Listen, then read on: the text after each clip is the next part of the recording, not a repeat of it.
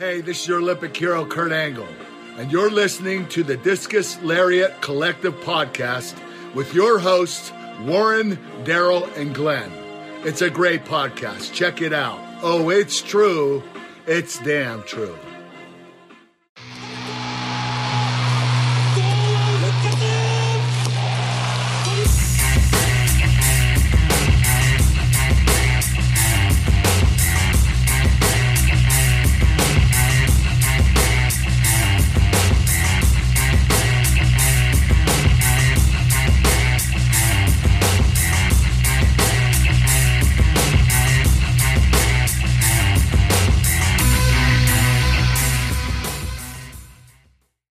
Welcome back, everybody. You're listening to the Discus Lariat Collective Podcast. I'm your host, Warren. I'm here with Glenn.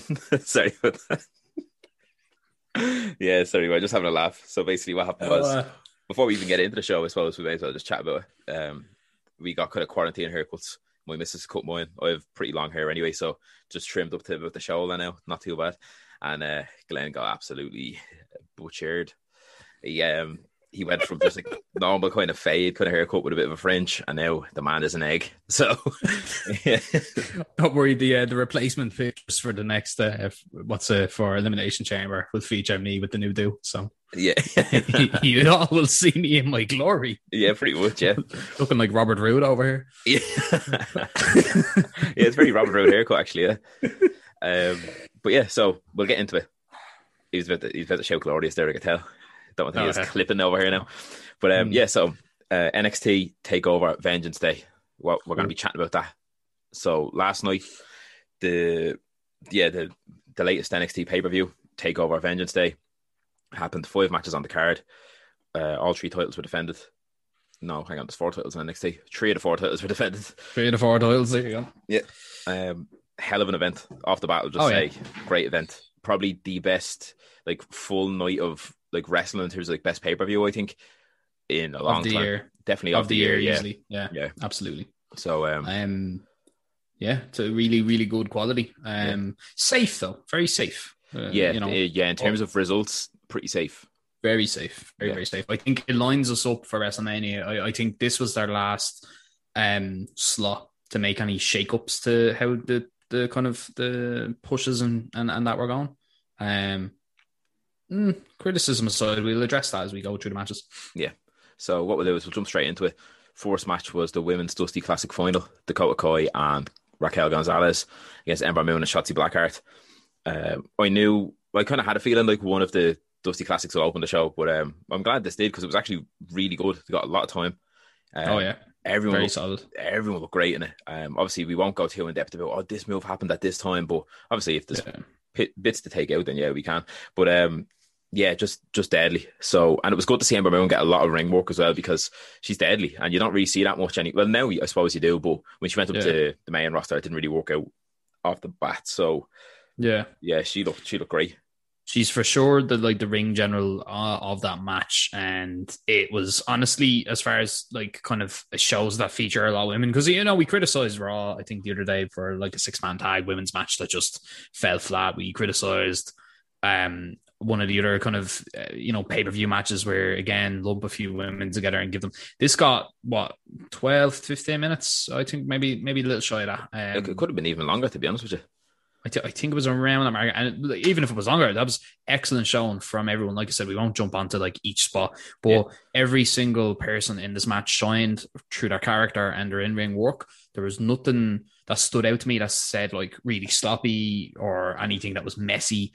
We compared kind of different stars on last week's NXT and the previous pay-per-view and Raw last week, and I know everyone will draw the comparison to Raw, and now this was a pay-per-view, so it has to be expected pay-per-view quality. But in terms of what we saw in every single engagement between Dakota Kai and Ember Moon, Shotzi Blackheart and Gonzalez, and then Dakota Kai and Gonzalez's teamwork along with Moon and Shotzi's teamwork, and then the inverse of those face-offs that I just mentioned there wasn't at any point that I said, oh, not these two, much to like last week's chagrin of like, oh shit, this bullshit with the fucking with Charlotte Flair going on. Yeah. That like this is how you do it. Like these girls need to take a step back and switch roles for a second and watch these other 4 women. Like Gonzalez, like we discussed the previous NXT pay-per-view, Gonzalez isn't even in it like that long.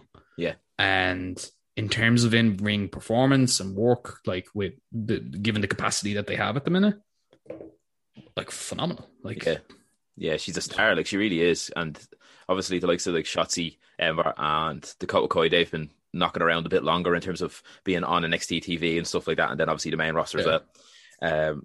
Raquel Gonzalez just looks she's obviously taller than the rest of them.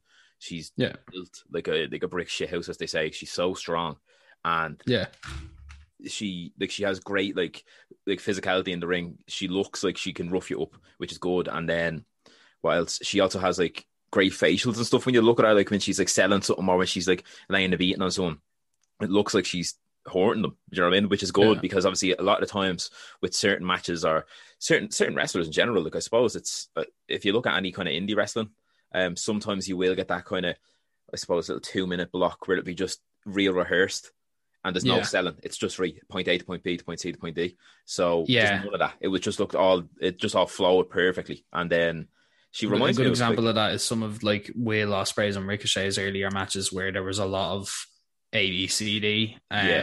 You got a lot less kind of emotive character build out of it. Yeah. And then you know them as flippy shit dudes. That's it. Like Gonzalez, like you said, coming to be a total package. Like literally, yeah, already. And that stands to her. Like, do you know what I mean? It's looking like she might be in line, maybe around WrestleMania or maybe slightly after, to be the next top kind of woman, I think. Because like she's giving me kind of Diesel and Shawn Michaels vibes with Dakota Kai. And then like they even did a spot where she like picked up Dakota Kai for almost like a body slam and then ended up pressing her over the top rope. And then she landed on Ember Moon, I think, or Shotzi or whatever. But just deadly. Like they have that kind of tandem offense that goes astray sometimes in women's tag team matches because, as we said, they are just kind of lumped together. Whereas these guys have been working at it. They're definitely, in terms of like teams, I'd put them up there with the likes of like Iconics, and they're definitely, they've grown together. Like they've really fit their parts well together. Yeah. And I will say, you know, let's talk about the end. Let's talk about kind of a future booking a bit.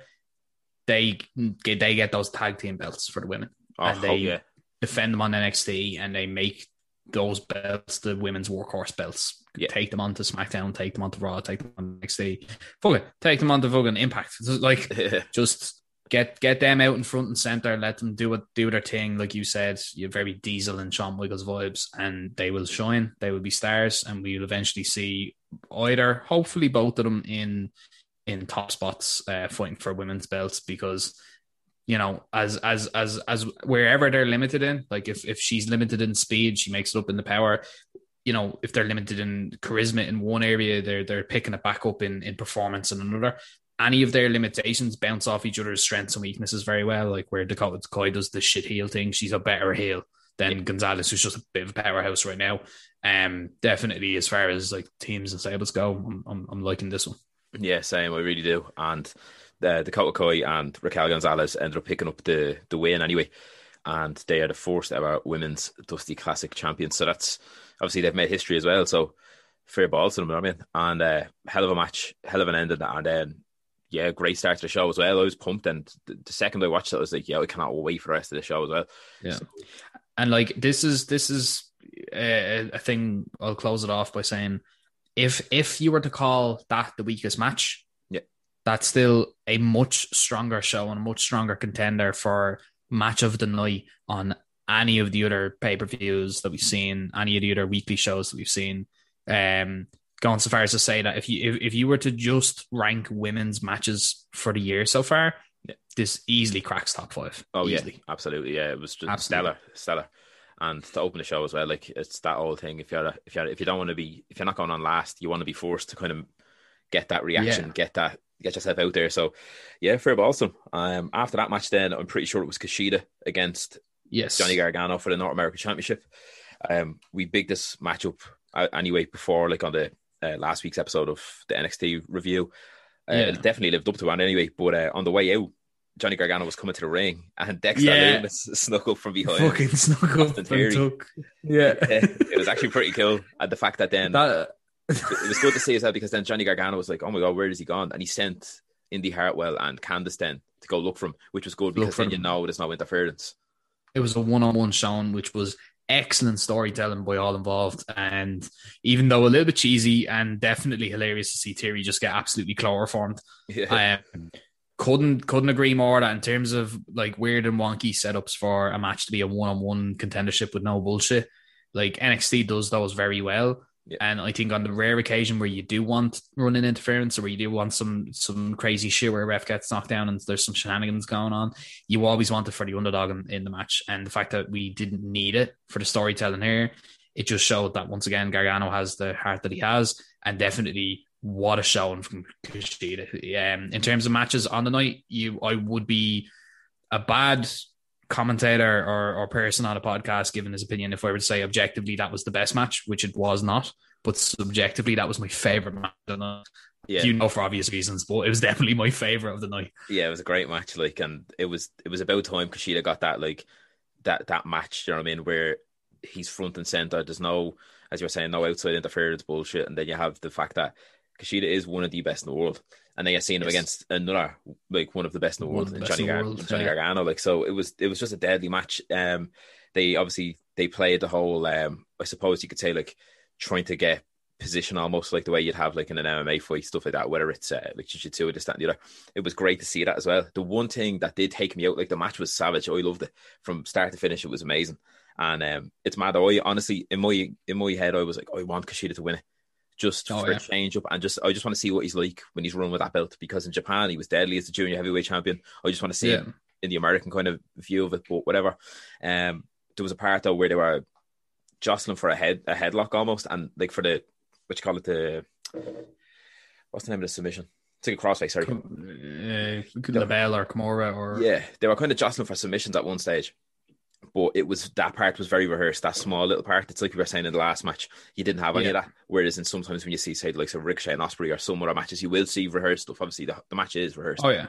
But it did. I think it almost took me out just for like that few seconds, just because I was so invested, and then I was just like, all of a sudden, like, there was some great selling, there was some great moves, great spots, and then it was just this dancing around the ring for a second, and it was almost like maybe at the start of the match that would have made more sense.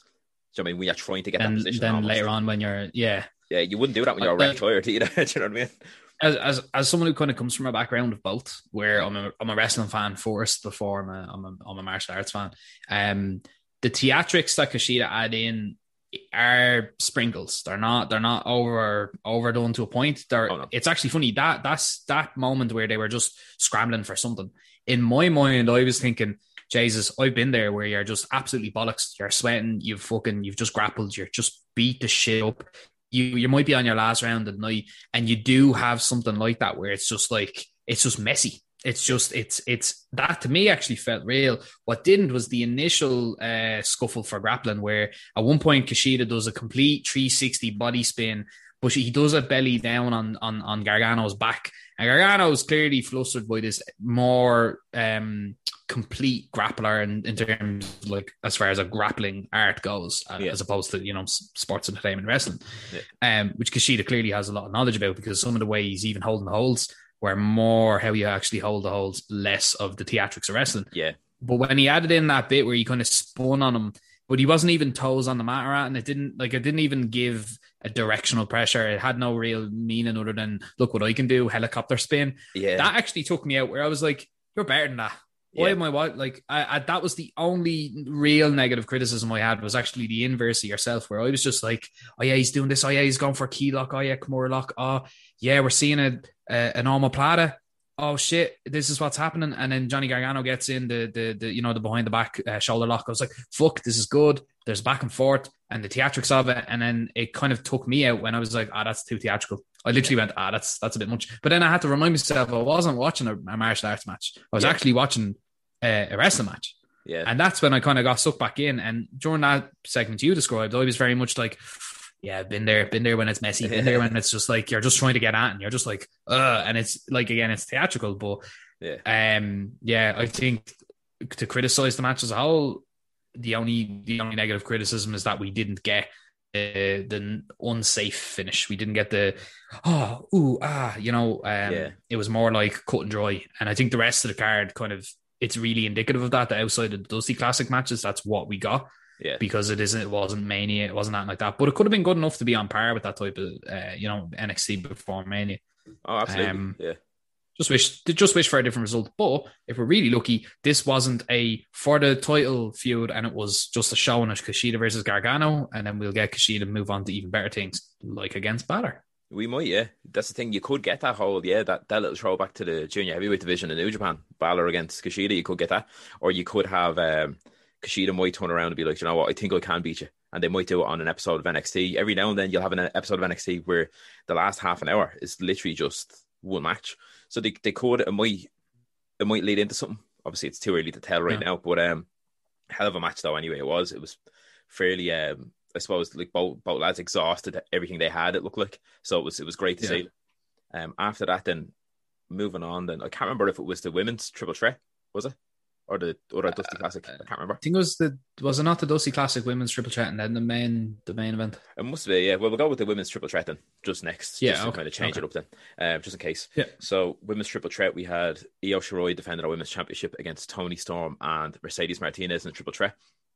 Yeah. Another savage match. Does it one thing though that kind of took away from it, I suppose, is the time they got was a lot shorter. That was the shortest match of the night. That was the shortest, yeah. I think the reasoning, and forgive me if I'm wrong, we did see a lot of those women clash recently. Yeah, and exactly. If this is to close out the three-way feud and more so focus on one star going against Io Shirai in a non-triple threat, like say if we get Toni Storm versus Io Shirai, I'd be very happy with the result we got, because then it means we get a stronger showing with a longer pace and time that, although not fresh, can have depth beyond what we saw already. Yeah. I think if they were going to pull the trigger on a title change in a triple threat, they were going to do it there. They can't really run it back with three of them now. There's no real reason to. Yeah. But for what we got, with the timing we got, like they say, quality over quantity. Very good. That's the thing. Like I really enjoyed it. Like now, in fairness, obviously, I rank it the least favorite of the night. Just because of the quality of the card as a whole. Every match was so good, so it's not like, oh, it was shit. It just couldn't compare to the other four. That's all it was, and it was only slightly as well, because there was some great spots with the three of them. There was a spot where Io Shirai, as usual, climbs up to the highest point that she can find and dive off. Yeah, and she absolutely cleans Toni Storm out with it. It genuinely it looked rough. Yeah, and it was a height as well. It wasn't just like, oh yeah, she climbed up to the turnbuckle and then the little bar on the back of the turnbuckle. She climbed up a scaffold and hopped off and not a bother. And then we also had a bit of a botch then as well with the announce table at one stage. Toni Storm was trying to clear it off and it just caved in, because obviously they're just a giveaway table. So a bit of a shame with that one. But again, it was it is what it is, really. But it wasn't too bad. But that was a bit of a shame, because I was dying to know what would have been that spot with that table. Do you know what I mean? And we'll never know. It was probably going to be a moonsault, to be honest with you. It was probably going to be someone laid out on the table, and Shirai was going to end up reversing something and hit a moonsault, maybe true. But solid match. It did look that way. My kind of favorite spot of the night was actually one that reminded me of Keith Lee. I think you know the one I'm talking about. I think I do actually. Yeah, where they were about to go for a power bomb. I think it was Toni Storm going to go for. Toni Storm going for a power bomb or superplex maybe. And fucking Martinez just jumps up and knocks Io Shirai off like fuck you, and then does what looks like an almost arm drag toss from Toni Storm, and just like fucking she hits the deck hard. And then she's like ha ha, and then Io Shirai just like up like that. Like she's like, for a women's champion, she's super fucking underappreciated. Like in terms of like no one's talking about her compared to the way they talked about most of the other champions we've had in recent history. You know, holy shit, like. That was just excellent. Like, she just hops up, kind of giggles at her, and then just fucking absolutely, like, coup de grace her into the ground. Yeah, literally stomps her. But that's the thing, I think Shirai is in that kind of bracket now where it's like, obviously, you know she's amazing in the ring. Like, everyone who watches it weekly or monthly, you'd know how good she is. Or if you keep up on anything, you'd know how good Io Shirai is and how she's deserving of being that women's champion. But she's at that bracket where she's like, so women's champion, she has great matches, but no great feud. Do you know what I mean? There's no consistent feud there. So I think they're going to do the Toni Storm, as you were saying. This is mainly to focus on a one-on-one. I think it'll be Toni Storm. Again, nothing against. I hope it is. Yeah, nothing against Mercedes Martinez, but she's not at that level yet. I don't think. She will get there. She's really good, but yeah, I think Toni Storm is more the complete package. I think, and it's almost getting past the time now where she probably should have won it, say, last night. Do you know what I mean? Or she should have won it maybe a few weeks back. So yeah, kind of thinking they have to kind of pull the trigger now soon. So yeah. I think Toni Storm should say, you know, do the usual, because she's like a heel, which is just I don't really get, but she should invoke the whole, hey, that should have been a fucking singles match. I would have won a singles match. You can't beat me without it being a triple threat, whatever. You know, we've heard it a few times. Yeah, that's what I want to see next. Good showing though from all the women. Fair play. Yeah, it was actually really good. Yeah, and then the finish was pretty cool as well. I thought Mercedes Martinez actually got her knee done in during the finish. I'm not sure now. I haven't seen anything further on it, but she was getting pinned, I think, by Toni Storm, and then Shirai jumped off the top, and like basically I can't even remember what she did. I'm not sure if she moonsaulted or stomped. I can't remember, but I thought it was a stomp. It could have been, yeah. All I know is that if you look when she hits it, obviously Toni then goes to the left hand side because she goes with the move. She's like, "Oh fuck, I'm not getting hit." No, it was it wasn't like a spot. No, I remember seeing it. It was like it was a like a senton or something. It wasn't, but yeah. I know she impacted and clipped the two of them. She did, yeah. She got both of them, but when obviously Toni had your one Mercedes Martinez leg hooked, so when she went, she brought your one's leg with her, and you could see the leg bend in an awkward angle. Yeah. Now, obviously, I don't know if it could have been just jarred a bit, you know what I mean? Because she seemed grand after it, but she was favouring a bit. But again, that could be just good selling. But overall, deadly match. I honestly thought Shirai was going to drop the belt, so I'm happy enough she didn't. But yeah, hopefully now we'll see that going forward now, her and Storm, hopefully. And then next match then we'll go co-main. So the Dusty Classic men's tag team final, and that was Grizzled Young Veterans, Zach Gibson and James Drake against MSK. Nash Carter, I think his name is now. It used to be Zachary Wentz. Yeah. And then it was Desmond Xavier, but his name now was Wesley, which is just mad, but whatever. This match was like the definition of great tag team wrestling. It was the clash of styles that worked so well for both of them. Grizzled Young Veterans, obviously more mat-based, hard-hitting impact moves. And then you look at MSK, which is like high-flying, quick, but to the point as well. Not quick and flippy and this, that, and the other for the sake of it. It always has just like Inziguris and like fucking and Shining Wizards and that like that move set of like fast, hard hitting, like bop, bop, bop, bop, bop, keep the strikes going. Yeah. And like fantastic match. Oh, it was so good. On the way down to the ring, you had Grizzled Young Veterans. Zach Gibson tearing into him on the mic as he does. He's just savage on the mic. He is the total package as well, I think. Do you know what I mean? Like, although he used to wreck me head when we've seen him at OTT and stuff, and he'd come out with a Scouse accent talking about, like, I'm going to be Liverpool's number one and all. He wrecks me head, but that's how good he is. Do you know what I mean? He's playing that part to a T. And if he's invoking a reaction of, I suppose you can call this like, smarks or whatever, we're sitting here watching it, pulling it apart. If he can invoke a reaction out of someone like myself who's watched that long and I know the ins and outs of it, I love that someone can do that. It's like when you see a return or you see something happening, you're like, fuck, jeez, that's rapid. That's why you watch wrestling. So it's like some people are really good in bad guys because they make you dislike them, like Seth Rollins or JBL, or even Taker when he was a bastard. But then some people just invoke a real kind of react, like Baron Corbin, where you're just like, I don't care. It's just like, cringe. And this guy borders on it so good that it's like, I actually don't like. I don't want them to lose. I want to watch them lose. Yeah, I want to try and be point them.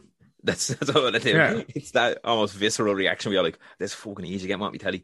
But he's so good, like, because that makes you want to watch him. It's like, oh yeah, he's gonna lose, deadly. Exactly. Yeah. You know, and that's the reaction. That's a good heel. That's like Randy Orton or fucking any of them. That's a good heel. Really is. This match, though, as you're saying, tag team excellence, I suppose you could call it. And it's so good. It was just amazing. Like from start to finish, they kind of bigged up the fact that Nash Carter's dad, he's dead a while now, as far as they said. I think they said he died a few years back, but I'm not too sure. Either way, he has a tattoo across his chest saying the legacy lives on. They kind of bled into that a bit on the commentary, which was good as well because MSK aren't around. Like they're only here about a month. You know what I mean? So they weren't WWE guys, but they didn't also build up enough notoriety the way AJ Styles would have. Exactly. So in terms of getting the audience on the side of them, like they're being billed as faces. Yeah, they've won the Dusty Classic. it's one of those rare occasions where, you know, the whole it doesn't need the belt thing. They needed to win because now people will be paying attention to them. Like if you had 2 blank slates of superstars and you painted all 4 of those guys on those blank canvases and put them in that match again a second time, that is the scientific way to build stars. Like even if you never watched NXT before and you watched this for the first time, you'd immediately know that there's some notoriety behind a Balor and a Pete Dunne, or behind, like, you know, a couple of the other the women's matches and that. There was no belt involved here. So for someone who maybe doesn't view NXT the whole time and watches some of the pay-per-views, these guys being only in the place a month, now you're like, oh shit, I have to watch these guys. Yeah, you take notice. You really do. And like MSK, they've been around for a while as like a trios team, with Trey Miguel was in them as well. So they've been around on Impact and PWG and stuff like that. But again, if you're more of a casual fan or just a WWE fan, you wouldn't have seen them, as you said. So it is good now to see they put on a monster show against a really strong big tag team, and these are an established tag team, Grizzled Young Veterans. They've been a tag team for years now. I'd say possibly 3 or 4 years at this stage now, and then they've won the NXT UK Tag Championships, and they've been featured fairly regularly on NXT, the main NXT as well. So people have seen them, people have taken notice of them, and it's good now that like MSK came in, they basically had an answer for every finish or every move, to the point where it rattled Grizzled Young Veterans, and they had to resort to them kind of heelish moves where they're like, you know what, take your man outside and just let's get rid of him. And it worked well. And I thought it was deadly as well, because it was every time the camera went to Wesley or Nash Carter, it was just emotion in their face. You could see it. They were either, it was like they needed something extra. They needed to pull that from like wherever, like they needed to pull like from down low. Like they were literally, like, no, we need to pull all the stops, and it's excellent. It reminds me of DIY versus Revival 1. Yeah. They lost. Reminded me of that, like just like the heart of watching these lads like scrap. It's just good. That's it, yeah. And the fact that like I just want to say, like Wesley, when he was on the apron and Nash Carter was getting like a hiding for a good, I'd say an easily about 5-6 minutes straight, he was just getting tagged on. Battered. And literally he couldn't get anything going. But Wesley was so vocal on the apron. He wasn't just like banging his foot on the step, say, or trying to get a clap chant going, or, oh, come on. He was literally screaming. It's like, fight out of this. Like whether it was a submission or like, get up. Like he just kept saying it, because it's that reiteration that you needed. And MSK ended up coming up with the win, and which like in a way kind of shocked me, but it didn't, because as you said, like they needed that as well, whereas obviously Grizzled Young Veterans are established, so they can take that loss. And it was just a manner of the way which was won. It was like, as I said, you had to pull something from deep down to actually get that win, and they did it, and they looked really strong. They looked like going forward now they'll be a big time kind of team. And I think neither of them looked weak in one of them looked strong though. Like no, yeah, all lads had a fair shake. Like all 4 of them looked great. Like, and then I'm dying to see now. I actually genuinely hope these 2 will go into a feud. To be honest with you, like I'd love to see Grizzled Young Veterans come out on Wednesday and be like, "No, I physically can't accept that loss. We did everything we could to beat you." And you never know, it could come down to the point where them 2 teams are in the ring. Like I suppose circa fucking 1999, where Edge and Christian against the Hardys in that tag ladder match at No Mercy, and they came out on Raw said next time, and they were just like, we should have won but we didn't, so, and shake hands. And then you have your NXT tag champs, then maybe Oney Lorcan and Danny Burch come out and just take out both of them. Do you know what I mean? Then you still have that, who's going to be the number 1 contender? Obviously it's MSK, but will they win the belts? Are they maybe not at that level yet? So it'd be good to see now going forward. But yeah, hell of a match. My God. I'd love a future booking. I'd love a shock win for the lads with the belts as well. Yeah. And then let them run. Yeah. Why not? Like, and people are behind them. Like, I mean, even on like social media and stuff, like Twitter, Instagram, they were going mad last night when MSK won. It was just crazy. Like, but great match. Another great match. So we're going to the main event now. Finn Balor defending his NXT championship against Pete Dunne. Again, like a lot of people, including us, were like, "Oh, this could be match of the night as well," and definitely lived up to it. It was. There's no denying it. No, hands down, best match of the night. I think, as far as showing everything that these guys have, the next time I see something that I didn't see in this match, I'll be genuinely surprised and impressed, because not only do I feel like I got the encyclopedia on both of these guys, every variation on something that I've seen before felt different, new, and refreshing, while still maintaining that each and every part felt calculated to a point, but not rehearsed enough to spot it. Yeah. Wow. Yeah, it was insane. I can't say that NXT has had a better match this year, but that match is up there, right up there with your Nakamura's first couple of shouts and the likes of, you know, Samoa Joe, Kevin Owens, Sami Zayn, when they were all featured heavily on NXT, you know, fighting for the belt, definitely up there with all of their top matches. Oh, absolutely, yeah. Like that, like the freshly tanned Brit Pete Dunne, like it showed you straight off the bat, like his joint manipulation, the old school English kind of wrestling style. And then it also showed you English strong style. That's it, yeah. So it shows you, obviously, like if you watch him obviously regularly enough, you see him do the whole finger snap, you see him bending, contorting limbs and stuff. But obviously he was going to another level because he's trying to win the World Championship, and it looked like he was going to another level. As you said, it shocked you, it was refreshing to see. But also in that, it showed Finn Balor's pain tolerance. Do you know what I mean? As well, he was like, although he's screaming, he was like, "Oh, I'm not giving up." Every now and then you'd hear the ref like, "Are you okay, Finn?" He's like, "Yeah, no, not giving up, not giving up." Up against the ropes and all, like arm bent behind him. No. Constantly kept saying it. It was just deadly. We didn't have any kind of, what'd you say, like interference or anything like that. It was just two guys just going at it, and like Dunne looked like, literally did look like a star. Obviously he is.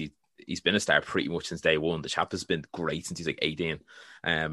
So he is just insane, and I'm glad he got that 1-on-1 championship match because he deserved it. He's been so good around the independents, around the world now for years. So he just, if Finn has to drop the belt to anyone, I do hope it is to Dunne. Yeah. Because in terms of who could give him a torch or pass him a title, anyone else would be a disservice how good Pete Dunne was in that match. Yeah.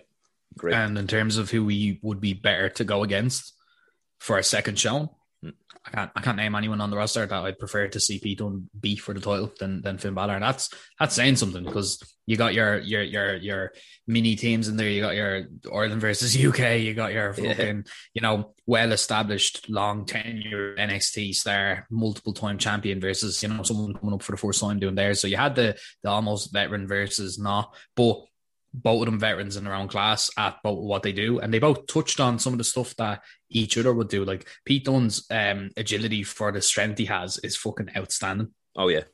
And then in terms of the genius behind the booking in that every single bit of Finn Balor's hands, fingers, wrists, elbows, shoulders, everything was torn and distraught and just visibly shaken. And then for Balor to just stumble upon, oh shit, this dude wears a mouth guard. Yeah, it's deadly. Fucking kick his teeth in his mouth. Yeah, he literally just reefed it out of his mouth and then hit him with the cleanest drop kick to the jaw I've ever seen in my life. That was the best basement drop kick I've ever seen in my life. And the fact it looked like Dunne was relatively on his last legs at the end of his tether at the point in time that he hit Balor with everything he had, and Balor was still getting up. And Dunne was just like exhausted, exasperated, and just fucked from the match. And if that was ever to be rebooked, do it the exact same way. Yeah, literally. So fucking guard ripped off him, and then Balor just fucking hoovers him to the ground and then hits him with a finisher. And it wasn't a finisher fest. It wasn't a spot fest. No, it wasn't. And the fact that we saw, Dunne knows now it's like Omega versus Thing, and it reminded me of that. From New Japan, Yeah, it was almost like a play or a film. It was act. Do you know what I mean? You had Act 1, establish Pete Dunne. Act 2, Finn Balor, as I said, like showing the pain tolerance and coming back from that. And then Act 3, then, let me take that mouth guard out, actually. Let me hit you with this move. And then it was just, like, as you said, whatever's left in the tank, throw it at each other. And they did. And it was just, there was great selling in it as well, like to the point where I remember at one stage, because Balor couldn't really get around to Pete Dunne, because Pete Dunne was always working the arm or the jaw as well, because obviously he thinks he has a glass jaw, he was saying.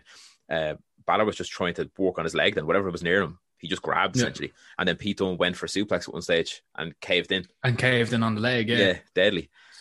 Perfect theatrics and selling. Like at one point, Balor, and it kind of makes sense, because Balor, again, in terms of the NXT tenure and the WWE tenure, he's there longer and he's got a lot more years under his belt.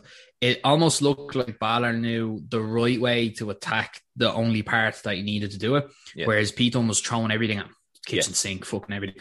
And it was like very much a case of the quality versus the quantity thing. Balor was just like, I'm picking that leg apart because I know you're going to need that at your finisher. Where like Dunn was like, I'm gonna fucking, I know joints manipulation, I know fucking all this, and it's like, He's gone for but if I had taken care of, like, you know, your left ankle, you wouldn't have been able to stand up on the turnbuckle, hit your finisher, and then I would have won. Exactly, like that's the type of intelligent wrestling storytelling that we got there. Fantastic. Yeah, literally, I think it was the best match of the year in terms of NXT anyway. Right now, definitely, it was just so good. And then the finish, obviously, Balor hitting the coup de grace, clean, just very good finish as well. And then the commentary as well, like Beth Phoenix has really come into our own lately. Vic Joseph has been great for a while, and then Wade Barrett, obviously great on the mic when he's a wrestler. That just conveys again. Do you know what I mean? Yeah. On the desk. So. Even when we got that LA Night segment from which was weird for anyone who's not familiar, obviously with them. But seeing Barrett even getting spoken to the way he's spoken to, I was like pulling you out of retirement and all just to put you back into it and all. Yeah, funny, that was fun. Yeah, good. Barrett's great on the mic anyway as well. Oh, he is, yeah. But so that was the finish then, and ended up with Finn Balor hitting the coup de grace to retain the championship. So yeah, as you said at the start of the podcast, anyway, it was a very safe in terms of no titles changed hands and stuff like that. But even in safety, it was still amazing to watch. Like, I honestly think that was the best, say, 2.5 hour show, best pay-per-view of the year so far, hands down. There was no bad match. Every match had a place. Everything was done right. Obviously, it would have been nice to see maybe Kushida pick up the belt, but whatever. I'm not bothered I'm not bothered anyway. Do you know what I mean? So yeah, it was just great as a whole. And then obviously we have to talk about what happened after the bell. Then I suppose so. The big thing that happened then, the big story that came out of the night was after the Pete Dunne match and Finn Balor. Both men obviously wrecked in the ring, and Danny Burch and Oney Lorcan comes down to the legs down to the ring, and they hop on Balor, start taking him out. Obviously, if you don't watch NXT pretty frequently, them two lads are aligned with Pete Dunne right now. It's almost like a little tag team kind of thing. So they came down, laid into Balor. Pete Dunne got up, laid into Balor as well. I for some reason I thought it was going to be like, I'll leave him alone, a face torn, like a Hogan thing or something. Yeah. Now I'm glad it wasn't, because Pete Dunne's a fantastic heel, literally, and not even that. It would have been too quick to kind of turn him face as well. He's literally only heel a while since the whole Balor thing. So let him do it in the stadium full of fans. Let him do it. Why not? Yeah. But don't waste the face torn. No, don't. Yeah, we want a reaction for that. Like, so he jumped up, all three of them just taking out Balor, and then the Undisputed Era's music hits. So Adam Cole, Kyle O'Reilly, and Roderick Strong leg it down to the ring, make the save. They didn't actually get any offense in. The lads just scarpered, so it was pretty cool. Just ran, yeah. Yeah, and then Kyle O'Reilly then was like helping out Balor while Adam Cole and Roderick were just kind of roaring at the other boys. Was like Kyle O'Reilly picks him up, helps him out. He's like, "Look, we respect you. Don't worry about us. You have nothing to worry about. We're all friends here. You're the champion. We'll leave it at that. It just wasn't fair." And then Balor was like, "Yeah, all right, yeah, cool." They all threw up the Undisputed Era sign. Balor attempted to put the gun symbol up, because he couldn't, because his fingers were technically snapped. Fingers are fucked, yeah, so it was deadly. He was just kind of like struggling to put the thing up. Out of nowhere, Adam Cole with a super kick right there, takes out Finn Balor, and Kyle O'Reilly did not like it at all. Kyle O'Reilly was pushing, "What the hell are you doing? That's not on. He just had a growler match, whatever. Yeah, he's my best friend." That's kind of what it was like. It's just like, that's bad out. Yeah. And then out of nowhere, bang, Kyle O'Reilly gets one as well for his troubles. So Undisputed Era is no more. And so that Roddy Strong, almost, he's kind of like, he doesn't know who to side with. Yeah. Now that was excellent storytelling, I thought. Oh yeah, absolutely. Like, in my eyes though, I have a feeling obviously Roddy will probably side with Adam Cole, and I have a feeling when Bobby Fish comes back from injury, he'll side with Kyle O'Reilly, being Red Dragon and stuff like that. But again, it puts Balor in a place now where he's like, so I have another challenger now. So it's looking like obviously Adam Cole could be the next one in line again. But again, Pete Dunne's still in the mix, because they were having a scrap afterwards as well. So going forward, obviously we'll see a bit more now on Wednesday, but that ended, like, I'm not even messing, I legitimately got goosebumps, and that doesn't really happen that often, especially in basically a fanless kind of arena. There's a handful of fans now in NXT, don't get me wrong, but it was just the way in which it was built. Near the end of the match, I started getting goosebumps, like watching Finn Balor and Pete Dunne, because it was like, this match is just insane. And then when the finish happened, it was like amazing. And then when Undisputed Era came out, and they just splintered, because Cole kicks Finn Balor and then kicks Kyle O'Reilly out of Undisputed Era, you may as well say. Yeah. So I do think that in terms of everyone says that, oh yeah, you have your Cena versus Orton. Oh yeah, you have your Austin versus Rock. Oh yeah, you have your Hogan and like Warrior or whoever. Yeah. I think Cole, Balor, done. That's that. Yeah, that's a WrestleMania 20 level triple threat with Michaels, Benoit, and Triple H. Yeah, anyway, exactly. Like you couldn't have said any better. And to be honest, I don't mind if they set it up as a triple threat and not another singles contest. And we do get lots of run-ins because of how evenly distributed the fucking run-ins will be. Because each guy will, they'll have one or two. In the case of Pete Dunne, might have two. But obviously, in terms of interference, then you almost don't mind because everyone has a fair shake at getting a hand. But down the line, I don't think sticking the belt on Cole is the best decision now, unless you're gonna belt hop it. Yeah. If you say have Pete Dunne pin Balor and Adam Cole's like, well, I didn't get pinned, and then Cole surprise beats Dunne because Cole's at it years again. He's the wily veteran, and then obviously Balor's like, well, I didn't get me rematch, and then you're revisiting it. This is a match I can see them having the ability to cross over and run it back, like we got in with Michaels and fucking Triple H and Benoit as well. We got a lot of that. We did. And I'd honestly be very happy if we did get a lot of it, where we're not seeing 300-day reigns of the belt right now, and we are seeing everyone get a fair shake. And sure, if it ends up back on Balor and you give him and O'Reilly, because they had a stellar match the last time, it'd be a good excuse to get the belt on him at some point. If you have Cole and O'Reilly, it gives you very Evolution and Orton vibes. Yeah. Great. If you have Dunne hold it and he's just fucking scrambling to hold on to it, giving it his all in every match, doesn't matter who you give it to next, it's going to work. If I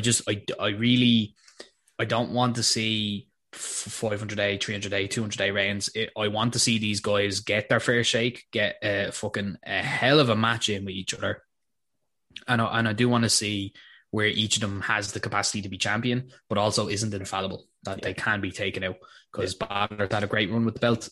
Don't give it a Balor to Cole.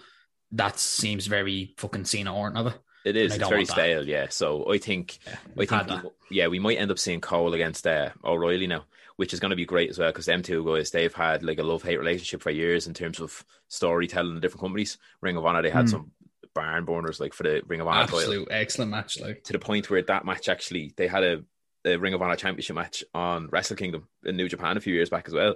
So that's how good these two are, especially against each other. They have that natural chemistry. Like I suppose The Rock and Austin had obviously not to that level, but they have that chemistry where you could literally they could have a match that good with their eyes closed. Do you know what I mean?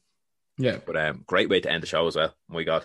Fantastic. Because straight away you're like, I need to watch on Wednesday. I don't want to hear about highlights. I don't want to see it spoil on Instagram. I just want to watch it myself. That's the way it kind of puts you into that mindset. Now, obviously, not everyone will sit up and watch it, but I'm saying it's that kind of thing. Especially, obviously, Wednesdays that compete with AEW. So you do kind of want that shift a bit. And especially the past 2 weeks, NXT and AEW haven't been doing great because of the Donald Trump impeachment joke. So the news is on 24 hours now. Do you know what I mean? So there's that as well. But I'm looking forward to it now, to be honest with you. Yeah, in terms of quality, like I'm looking forward now. It's shifted back to a dynamic that we had about 5-6 years ago, where I'm literally looking forward to NXT. And then the alternative is going to be toy between AEW and SmackDown. And honestly, like Raw was so exhausting to watch it last time. I will probably have to watch the highlights as opposed to watching the full show, because there's no way 3 hours of Raw can eclipse last week's NXT, the week before's Raw, SmackDown, and NXT. Last week's SmackDown was better as well. Yeah. And the pay-per-view. Yeah. Like, I don't think they can do anything to be better than them, so I won't give them the same amount of time. Exactly, You're right. Very honest about it. Yeah. Like that NXT is hard to touch, that takeover. That's one of the best takeovers in a while. Like, don't get me wrong, they're always good shows, but for a while they were good shows. This was a great show. This was as close as you can get to a 5-star show. Like, I'd probably rate it 4.5 stars. Easily 4.5 stars. Yeah. Like, I don't think there will be a main roster pay-per-view without it being a gimmick pay-per-view like Royal Rumble, Elimination Chamber, or Mania, etc. That will actually beat this. No, I'm gonna put me money down on it. I don't think a pay-per-view from the Raw and SmackDown shows this year on a Sunday evening when you should be ordering Domino's pizza. I don't think it's going to be that particular NXT show. So yeah, no, it's so good, like start to finish, top to bottom, as they say. It's just stacked. It looks stacked to begin with on paper, and it provided that in the ring as well. There was none of them had an off night. Not one person had an off night. So yeah, great to see. And I suppose we'll close off the show then with that, just saying that we thought it was amazing. If you're listening to this and you want to get in contact with us on Instagram or Twitter, let us know what you thought as well. I think the general consensus is pretty much a 4.5-star show, to be honest. From what I've seen on Instagram, everyone's loving it. And that's it. At the end of the day, you want to watch good wrestling, and you got it. You know what I mean? There was no real kind of gimmicky shit. It was just legit wrestling. 5 matches of top draw wrestling. So yeah, can't say anything else about it, to be honest with you. I've said all that could be said now at this stage. So we'll close. We'll condense that one down. Pretty much, yeah. So hopefully this isn't too long. But again, with the likes of that, say, Dunne and Balor match, you could talk about that match. You could do an anatomy of a match and take that apart for a whole episode if you wanted to. So I mean, that's how good it was. So yeah, so we'll close the show off here anyway. So we just want to say thanks very much for listening as always, and we are back here tomorrow with a Raw review. Yeah, today's Monday. Yeah, so we're back here tomorrow with a Raw review. Depends on who wants to do it. That is, I'll be here anyway because I'll be here. Yeah. So we'll do the Raw review tomorrow evening and let you know how we thought that. And so if you want to, as I said before, if you want to follow us on Instagram, Discus Lariat Collective. If you want to follow us on Twitter, the Discus Lariat. Wherever you're getting your podcasts, whether it's Apple Podcasts, Stitcher, Acast, or Spotify, give us a follow. Let us know how we're doing. If you want to hear us talk about anything, or if you want to even jump in on the podcast, even give us a shout. Yeah, fucking Instagram. Messages. Yeah, get your daily dose of DLC. Yeah, exactly. Yeah, daily dose of DLC. Jump on, and we can chat shit essentially. So, yeah, once again, thanks very much for listening. We'll see you back here tomorrow. Appreciate it. See you later.